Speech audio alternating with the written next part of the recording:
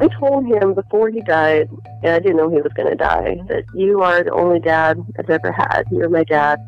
And I loved him, and I really am glad I said that, because he died of a sudden heart attack about a month later.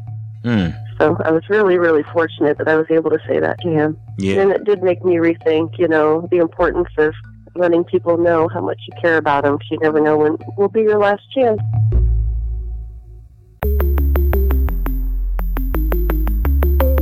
Who am I? Who am I? Who am I? Who am I? Who am I? Who am I? Who am I? This is Who Am I, Really? A podcast about adoptees that have located and connected with their biological family members. I'm Damon Davis, and on today's show is Elisa. She spoke with me from Lincoln, Nebraska. Elisa described her life as the child of refugees from the brutality and destruction of World War II. They raised Elisa in the ways of their heritage, and while she identifies with their community and her upbringing, she admits she struggled with being an imposter. In reunion, her birth parents had an odd request for her that I've never heard before, and that she wasn't comfortable fulfilling. Over time, she began to feel like a disappointment to them. Thankfully, in the middle of it all, Elisa was able to express her love and gratitude to her adopted father before losing him suddenly. This is Elisa's journey. Elisa was adopted by Latvian parents. Latvia is a small country on the Baltic Sea, opposite of the famously neutral country of Sweden and west of the notorious Russia. In the 1940s, Latvia fell, by force, under Soviet control, and hundreds of thousands of people fled to other countries, Elisa's parents among them. They fled in different ways, and she wound up in the camps in Germany shortly after that until it was freed, and they came over in 1950. My dad's family, on the other hand, was quite wealthy, and after he watched his dad's twin brother get shot down by Russians right in front of him, they buried all their silver, like most Latvians did, hoping that they would come back someday, and ran. And they sold watches off of their bodies, did whatever they could, worked jobs throughout different places in Europe until they wound up in the camps for the last year before it was freed. My gosh. What a hard way to start life. Yeah, so I don't fault them for everything. Some things I'm like, they could have done better, but Yeah. They didn't have an easy start either. So that being said, being adopted by them and being raised in a Latvian community with a fairly large Latvian community, I always kind of felt like an outsider and like a fraud because my first language was Latvian. You felt like a fraud in the Latvian community or in the United States speaking Latvian? That's an interesting question because it has multiple levels as far as that goes. Because it's strange anyway, being a refugee. You never quite fit in. That's what's been so interesting with my adoptive parents is I understand that some of what they feel or what they felt in their lives being. My dad, when he died, he was the last living relative in his family because they were all pretty much killed during World War II. His parents made it over here with him, but they died before I was born. So, my dad and I definitely had a close relationship because he understood some of what I was going through, and I understood sort of, what he was going through. But as far as being a fraud in the community, yeah, when you're hanging out and growing up with all these kids that are all fluent in Latvian and doing all the Latvian summer camps and their families are they're all happy Latvian families. And I not only was not Latvian, even though I was raised Latvian, I also had an adoptive brother who was a handful. He was also adopted and had fetal alcohol syndrome and was very violent and caused a lot of problems. So we kind of stuck out like a sore thumb for a number of reasons. Yeah, because it sounds like what you're saying is he was troublesome both in the household and in the community, and therefore your family stuck out partially because of his behavior. We actually stopped going to some of the Latvian social things because of some comments that had been made about my brother and made my mom uncomfortable, so she didn't want to go anymore. So we were kind of removed from it later on, when I was maybe around 10. So I was already, being withdrawn out of a community that I thought was mine, but even so still was somewhat of a fraud in. Just so many layers on top of layers of different levels. So at 10 years old, Elisa's family began to withdraw from the tight-knit Latvian community because of the comments and perceptions of her adopted brother's behavior. I asked Elisa about how she identified with the Latvian culture as an adoptee because there was a good chance that wasn't her actual heritage. She said she still identifies as Latvian to this day, engaging in online communities, wearing traditional jewelry, and buying the folk art. She grew up in the Lutheran Latvian Church, which adds a layer of complexity to her journey because she married a Jewish man. That sort of further distanced me from the church, I think, in some ways. Yeah, I can imagine. I raised both my kids Jewish. So let's just see how many ways we can isolate oneself, right? I thought about this. I'm an adopted kid in Lincoln, Nebraska, adopted by 2 Latvian refugees who's decided to raise my kids Jewish and also be vegetarian. Oh, wow. Yeah. How many ways can we just make this complicated? I didn't intend to do any of this. For whatever reason, I was a little curious about how Elisa also decided to be a vegetarian. Growing up in the Midwest, she's seen the treatment of the animals and finds the slaughterhouses disgusting. She recalled a time when she was a teenager when her mother made a steak for dinner. Elisa cut into the meat, blood squirted out, and that sealed it for her. Vegetarianism from then on, with some occasional pescatarian meals from time to time.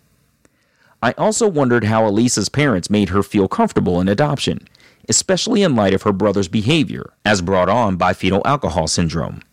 She said they didn't talk about adoption much at all. As a matter of fact, her brother was so challenging for her parents, he drew their attention away from Elisa, leaving her to fend for herself. She remembers a story of her brother's abuse when she was about 7 years old. In most ways, I raised myself because they were so consumed and busy dealing with my brother, who's 3 years older than me. They thought I was able to take care of myself, so I pretty much did quite often, to be honest. And when he would physically hurt me or something, they would go after him, and no one would even check to see how I was. Really?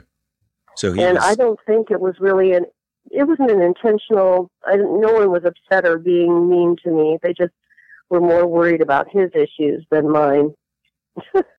Wow, that's fascinating. So how would he hurt you? One example, he threw a big metal truck at my back. Those big Tonka trucks or whatever they are, those big metal bulldozers and things you had in a sandbox. Right. They were metal and big and heavy, and he threw one at my back. And, of course, I screamed really loud, and my mom ran out to see what was happening, and she rips my shirt off and tells me to lay on the picnic table, and runs in, and I hear her yelling at my brother, and no one ever came back out to see what I was doing. I'm laying on the picnic table going, And finally, I just got up off the picnic table, and I'm wearing nothing but shorts, great. And went up to my room, and it was never talked about again. Were they loving parents? Were they caring parents? I think that they did their best. I think they really tried. I know my mom just wanted a big family. She wanted everything to be okay and block out the horror of living in the camps for 7 years. That's where she grew up. My dad, on the other hand, was very busy, photojournalist, traveling. And when he was there, he was there. He and I had a great relationship, but he didn't do a whole lot to raise me. Elisa was one of those kids who read voraciously. She zipped through 2 books a day sometimes, staying up after her bedtime with her flashlight and a book under her covers. She said she was probably considered a strange kid because she was trying to transcribe hieroglyphics, reading about witchcraft, and constantly searching for all kinds of information. And she thinks that early thirst for knowledge about other people's ways of living may have been her first search for her own identity. As she got older, her mind ran wild about who her birth mother could be, fearing some of the possibilities of being conceived from a violent act or other unhappy scenarios. When Elisa began her search, she had a lead on where to start accumulating information. I kind of had an edge in some ways because my godfather handled the adoption. And finally one day, I went over there, and it was odd because I didn't go visit him all the time, especially not by myself. We always went over as a family to hang out with them. Mm-hmm. And this one day I just said, I want to come over. I need to talk to you about some things. And I think he already had it all figured out what I wanted to talk about. So I asked him some questions. He was an attorney. He's deceased now, so I'm not too worried about defaming him in any way. He didn't tell me anything because you just can't as a lawyer. You just can't really say anything. But he did say, I have to think about this. I need to run, to the kitchen real quick. I'll be back. And I was like, that's odd. Okay, that's really odd. So he got up to do what he needed to do, and I got up, and I saw all my paperwork sitting on his desk. Wow. Really? And I saw some names. Nothing I could really figure out other than I figured out the maiden name, which is a really odd name. Odd so how? It's very odd, and I'm used to different ethnic names. This one to me seemed really odd. It was just spelled weird, and it was one syllable, and so it stuck with me. But I was like, "Wow, is that them? Could that be them? Is that my mom?" Elisa's godfather cleverly realized he couldn't disclose any information about her adoption to her, but if she happened to see some important papers sitting out on his desk, she might learn something. When her godfather returned to his home office, he and Elisa talked a little more, then she left, her curiosity fully sparked.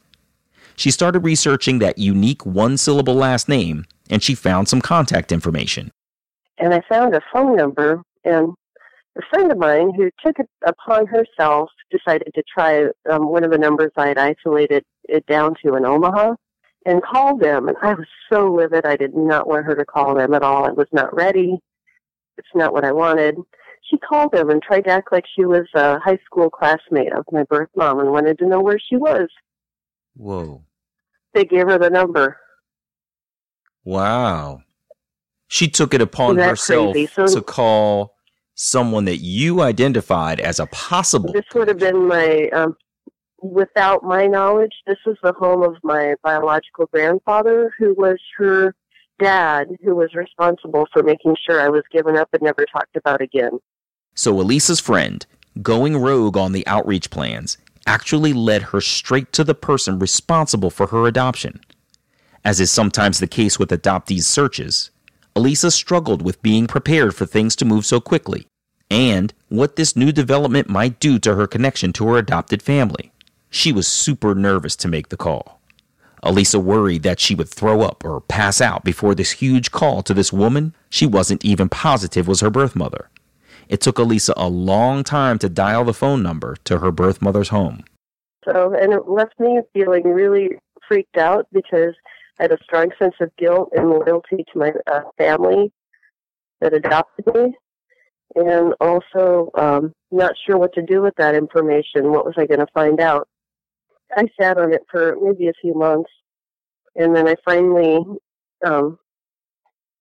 called them up, and they were very excited. It turned out being both of my biological parents married together. They married each other? They married each other. Wow. And turned out they were 16 when they had me. I think she was 15 when she got pregnant with me. Had to go through the whole, I was thinking it's one of the, the last generation where women were sent away. So she actually got sent to a home, and my birth dad would go visit her every day, and they would play cards and all this, trying to figure out what to do. And her dad wanted just nothing to do with any of it, wanted me gone, erased. And his dad really wanted to keep me, but they had no rights because, my birth dad was a minor. So. Wow, that's really complex. One of those horrible situations. And then it gets even stranger because it turns out I have 3 full siblings that they had after. Really? Long time after. Yeah, there's a 13-year gap between me and the next kid they had.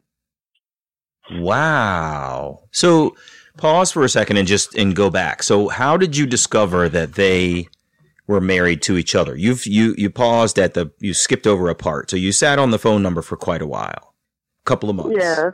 And then what I happened? didn't know until I called them.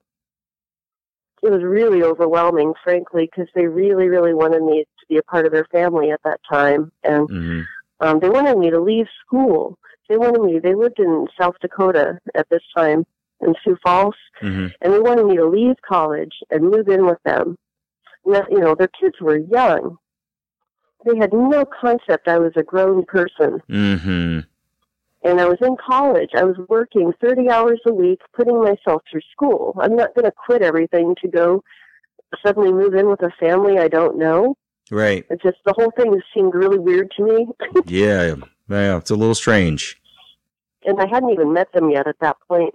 Elisa said her birth parents spilled all the beans in that first phone call. In the following months, the couple sat down with their younger children, who are 13 years Elisa's junior, to explain they had an older sibling. In 1991, Elisa was doing environmental work out west, and she was driving back to Nebraska with a friend. On a phone call with her parents before the trip, her birth parents told her that they would be at an RV park that was along her return route home. This is beautiful. I had a Volkswagen bus at the time, and was with an old hippie friend of mine who was a good 30 years older than me, had gray hair down to his butt, and I pulled up to meet them. They were in an RV camp in the Black Hills, and when they met me, they were like, "Oh my God, you're not dating him, are you?" I was like, no. My God. And they thought I was from, Mars, because they were complete, typical, Midwestern, white. I was not what they were expecting, I don't think. Wow. I'm a little more on the liberal spectrum, and, doing things for the environment and everything is a little too out there for them, I think. And not to mention, I didn't eat meat. I didn't even tell them that I didn't eat meat. They handed me a hamburger.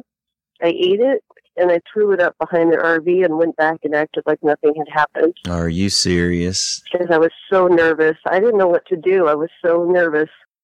Imagine, Elisa is a vegetarian, is crazy nervous about meeting her birth parents, and they handed her a fistful of red meat.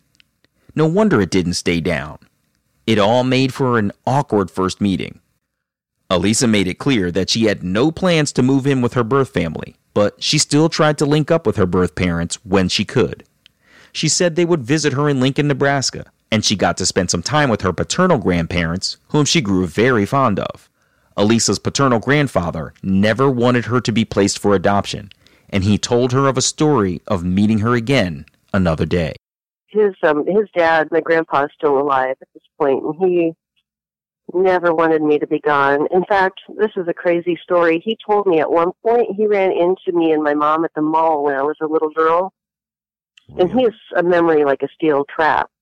He was positive that was me because he remembered, because he sat there in the hospital waiting to see who picked me up when I was being adopted. And I was premature. I weighed like 4 pounds, maybe 4 pounds, 3 ounces. So I had to stay there for a little while. Right. So he was there every day just watching. So he saw my mom take me. And my mom actually confirmed this because she remembers that day. And we only talked about it once. She was so freaked out. And I remember it vaguely that we didn't go back to the mall for a long time. Wow. Because he tried to talk to her and she took off with me. And that was that. That sort of broke his heart a little bit. Oh my gosh, that's so crazy. So he recognized your mom, who had picked you up on the day you were adopted, and he tried to introduce himself. And I looked like all the other kids, at that point. I had dark skin with super blonde, straight hair, and just looked like how the rest of them all looked at that point when they were little. Many times adoptees don't want much from their birth parents. In some cases, it's just a desire for the most basic connection. We want to know about our birth parents' lives, and we hope they're curious about how we've been during the decades since they last saw us. But that wasn't the case for Elisa's birth parents. The strangest thing about my birth parents is that they wanted me to move in and everything, but they didn't want to know anything about me. They didn't want to know anything about my adoptive family. They didn't want to know really anything. They just wanted me to be a part of the family and not say or do anything. That is kind of strange. Why do you think that was? I don't know if maybe it was guilt on their part and not wanting to acknowledge. And I think maybe there's just some denial. You know, some people just aren't able to express themselves very well. And some of the people in the family have trouble really talking about genuine feelings and keep things on the surface. Yeah. And it's sort of a trait among some of them. And I think my birth mom was very much that way. I never had a real conversation with her before she died. I mean, it was ridiculous. I would call her up and she would say, "Oh, yes, I'm having ladies over. We're going to have a leg shaving party." And what was I supposed to say to that? That's really superficial, uncomfortable conversation.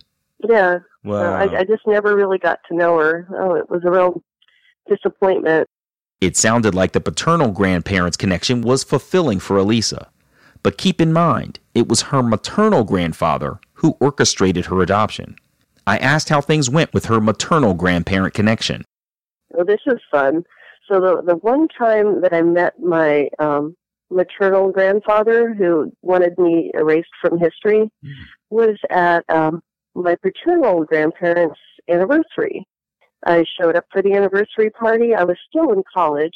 I was dating a Pakistani guy at the time, so I showed up at the reunion with the only dark-skinned person in the room. Like, seriously, people grow up. I'm sorry. They all looked at me, and when my maternal grandfather recognized who I was, he stormed out of there. That was it, the only time I ever saw him.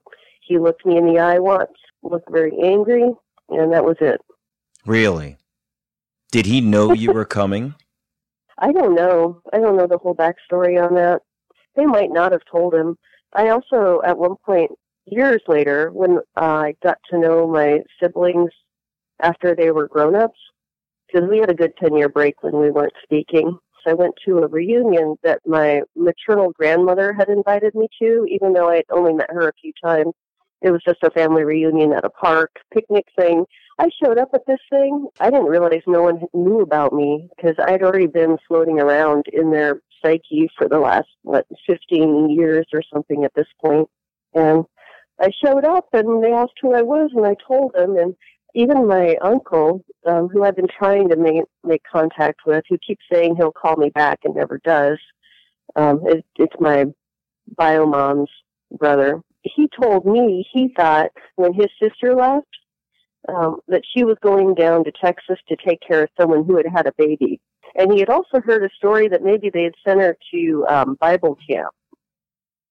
Oh, so they had been all fed false narratives that were never corrected after your birth. Yep. I think one sister knew, and it was a sister who also had given someone up. So there's someone else floating out there. I don't know if we've ever found her. In the years since her initial reunion, Elisa has met many biological relatives online through DNA testing. She said that an entire generation of biological cousins have identified themselves, and at least 10 of them were also placed for adoption. And I thought most of it was from my paternal grandpa had 17 other siblings. So a lot of them are from that, but then there's also a couple that are coming up through the maternal side too as well. And we've been piecing all of that together. I actually speak to 3 of them on a regular basis, just like family now. And I've joked with all of them, at this point we could start our own family. We got enough adoptees. We're actually all related. Wow. That is really crazy. But you're right. It does sort of put you in a bit of a kinship with each other, that you are all adoptees, but in the same family. Fascinating. Elisa was in reunion for about 8 years when she decided she needed a break from her biological family. She had a 3-year-old daughter. Her husband was a traveling musician and she had to keep up with the band. And there was pressure to travel to see family members all over the country. Part of it, too, I wonder if I just was still trying to figure out who I was. It was all just too much. And I felt like that family, my biological family, wanted so much from me that I couldn't give them, and I had nothing in common with them. And I felt like I did nothing but let them down. So I wasn't getting along very well with my birth father at this point anyway. Or my birth mother never talked to me. I never even was in a room alone with her who knows? I mean, I don't really understand what happened with them And or what they talked about behind closed doors. Why weren't you getting along with your birth father? I disappointed him. He wanted me to move in with him, I think. Did that It turned request out I didn't really have a whole lot in common with him. Did that request persist for the 10 years that y'all were in contact? Not really. They sort of gave up because I wound up running off to Los Angeles and getting married and having my first kid. They did come to my wedding. I flew back to Lincoln to get married here in Lincoln, and they did show up. I didn't know what to say or do. The whole thing felt so awkward because we were having it at the Latvian church with also the Jewish stuff taking place in the middle of it all. And it just felt really overwhelming to add the third culture. Yeah, that sounds really family. heavy. You've got a wedding, which is stressful unto itself, in your and I was Latvian pregnant. church. You're pregnant, and you're marrying a Jewish guy, And we're doing our... and you're bringing your South Dakota biological Caucasian family into that mix. Man, Like, no. you are one for layering complexity onto situations, aren't you? And I don't try to do any of this. Yeah, no, I know. I'm kidding with you, but It wow, happens. I know. that's really It unbelievable. just happens. That must have been so awkward. Yeah, it was, and I felt terrible because they were there. I see them in the pictures. I have pictures of them at my wedding. I didn't talk to them a whole lot. They didn't fit in. You know, they just didn't look like the rest of us. Yeah, They just didn't fit in. They looked like they stuck out like a sore thumb. They didn't look like me, which is funny because we have genetic traits that look similar. But their sense of style, their demeanor, everything, nothing fit who I was or who the community I had surrounded myself was. It was just really awkward. And I also felt a tremendous amount of guilt. I didn't want to ruin my wedding day for my mom or my dad or make anyone in my husband's family uncomfortable. right. And my mom was very, very mad at me for a long time for looking at all. And when I found them, she was just mortified that I would turn it into something bigger, like all those shows you see on Oprah where everyone's so happy they're reuniting. And I was going to do that to her. And it turned out I didn't do that to her. Mhm. But I just felt a huge amount of guilt. Over time, Elisa divorced from her husband and raised their 2 children by herself. When Elisa finally broke from her birth family in 2002, she didn't know whom best to communicate her wishes to. She and her mother never had substantive conversations, and she and her father weren't getting along anymore anyway. I sent a letter to my birth grandpa because I didn't know who else to write it to. I just said, I can't do this anymore. I feel too much pressure. I don't know how to keep all these different balls rolling. And I don't want to lose you guys, but I don't know how to not have contact with my birth dad without losing all of you. It was just awful because I knew I was crushing them. I knew it was hurtful to them. Mm-hmm. I just didn't know what else to do. So I caused the first break. Did he respond? He called me, and I talked to him, and we both cried. And then he respected my wishes, and I thought about him, and I missed him all through the years. But I just didn't know what to do, and I let it go. The last time Elisa spoke with her birth father was in 2002, the morning of her birth mother's funeral. Oh, my God, the last time I spoke to him, you can think I'm a terrible person, but it's a long, complex deal. I spoke to him that morning of the funeral. He called me, and I didn't know what to say. I just didn't know what to say, and I already knew I was nothing but a source of disappointment for him. And that's when I wrote the letter, because I just couldn't do it anymore. And the person I'd wanted to make a connection was my birth mom, and she was gone.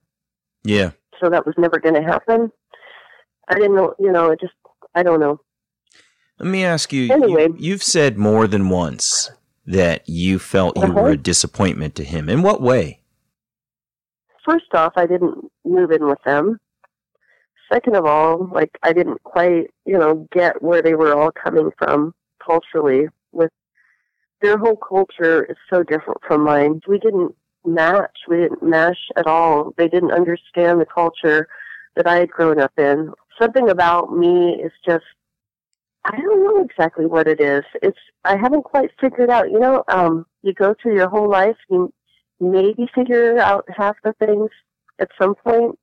I think there's some things you just never figure out. Yeah, that's right. And I think that's right. And I don't know why I have the feelings I do, but I felt guilt, I think, because I couldn't get along with her, my birth mom, and we just had nothing in common. Maybe I felt guilt because I had nothing in common with him, and he wanted so badly to have a relationship with me that he kind of got angry and distant with me. And he told me at one point that he saw me as nothing more than a distant relative. Wow. How did you take that? And that it really, really hurt. Really, really hurt. 2 years before her birth mother passed away, her adopted father died suddenly. Luckily, she shared her warm, heartfelt sentiments about his place in her life. I told him before he died, and I didn't know he was going to die, that you are the only dad I've ever had. You're my dad. And I loved him, and I really am glad I said that, because he died of a sudden heart attack about a month later. So I was really, really fortunate that I was able to say that to him. Yeah. And it did make me rethink, the importance of letting people know how much you care about them, because you never know when will be your last chance.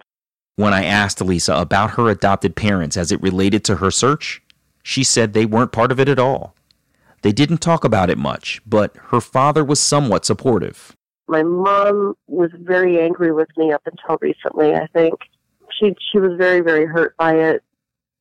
She has maybe a little more insecurities and had always dreamed of having a big family, and it didn't quite work out the way she wanted until she wound up getting divorced and adopting 2 kids, one of them who was a handful. So her life didn't quite turn out how she had hoped. Interesting. So your adopted mom, she adopted you and your brother with your father when they were married, and then she got a divorce.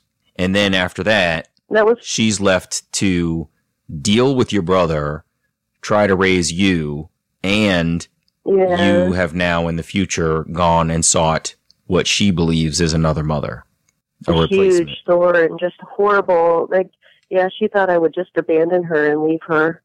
I think she's also seen I never did that, and I'm still here, and she has Parkinson's now, and I try to help her however way I can, Elisa's mother is ailing, has Parkinson's disease, and is still dealing with her brother today.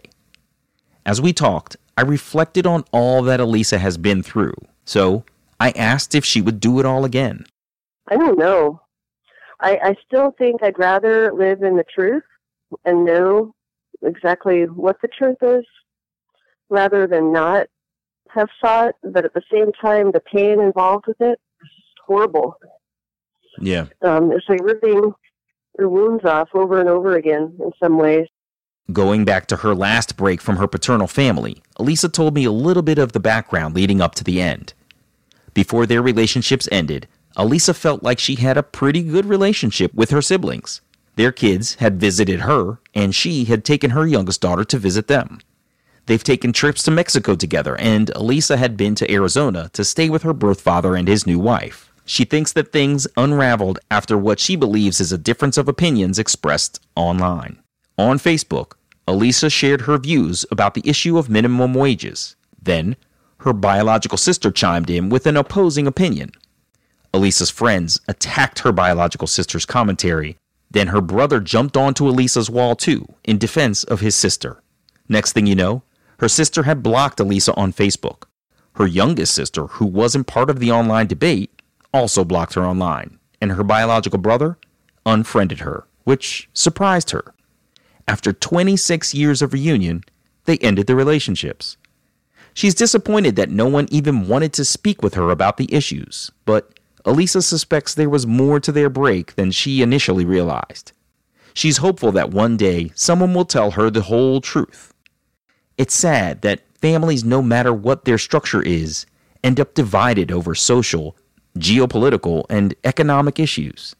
Reflecting, Elisa realizes that her siblings aren't necessarily people she would have normally hung out with because they're so different from her. She only got to know them because they're biologically related. We talked about the challenges of an adoptee's return from the sibling's point of view. There's a pressure that you feel And there's a pressure that they feel to accept you, welcome you in, try to get to know you and stuff too. And I wonder if we sometimes underestimate. We feel the pressure because we feel like we've been gone and we want to come back, et cetera, et cetera. But I don't know how many folks actually think about the pressure that it puts on siblings when an adoptee returns. And that's worth considering. Yeah, I wonder sometimes if my the sister who made me break with the rest of them hated the fact that she was no longer the oldest. Ah, yeah. We had, once again, very different lives. Maybe she doesn't even know the difference. I don't really know. And here I feel bad. I'm making a judgment. But I've been trying to think, what the heck? I always kind of try to offer advice and listen and try to understand that she's coming from what she knows and her perspective. And it was really strange, too, because I would talk to my youngest birth sister pretty regularly on the phone, and she would always tell me that she loved me. And it always sounded so superficial. Oh, I really? love you. Oh, interesting. And of course, it took nothing to never talk to me again. Yeah. Well, maybe your gut feeling about it being superficial was right.